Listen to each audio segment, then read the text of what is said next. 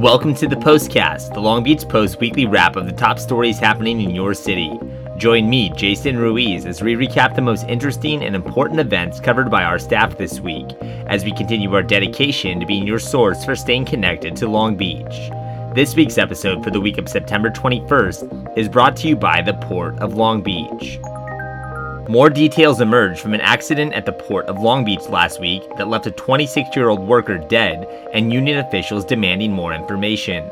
The Long Beach Police Department announced this week that the port truck driver, identified as William Vasquez of Los Angeles, was run over by his own trailer after he failed to put the vehicle in park before exiting it last Wednesday morning.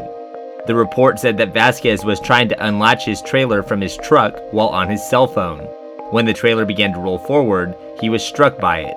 The man was pronounced dead at the scene by the Long Beach Fire Department after the incident. John Slangerup, the port's chief executive officer, called the accident unfortunate and said that Cal OSHA would be investigating the death. Unemployment in the city is on the decline according to numbers released by the city this week. It announced that the 7.6% mark reached in August is the lowest it's been since May 2008.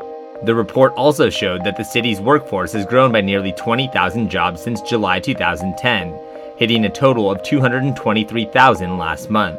Mayor Robert Garcia attributes the stronger economy to a holistic approach, including lower business license taxes and improved city services.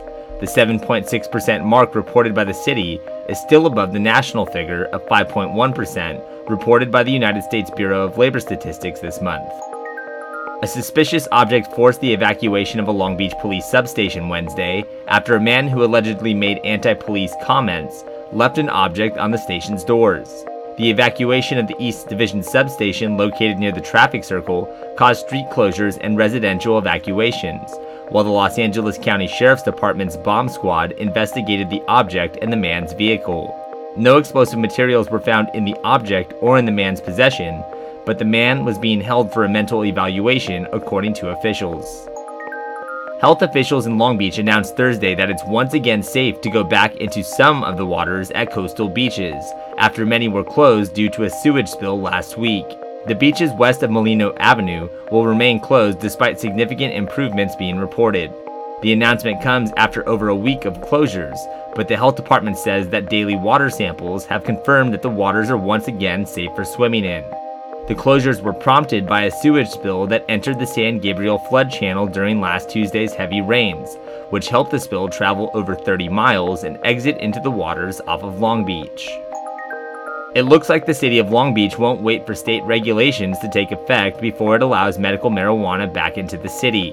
The city council voted Tuesday night to draft an ordinance that would allow the industry to begin operation after it's approved, instead of waiting for state laws that could take months or years to commence.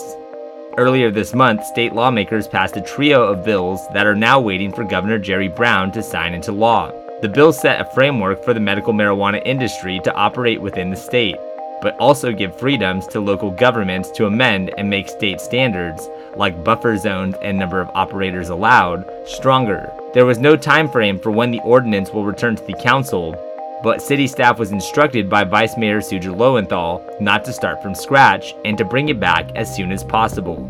For more information regarding coverage of these stories and more, visit our website at www.lbpost.com, like us on Facebook, or follow us on Twitter and Instagram. Until next week, stay connected with your city. Stay connected with the Post.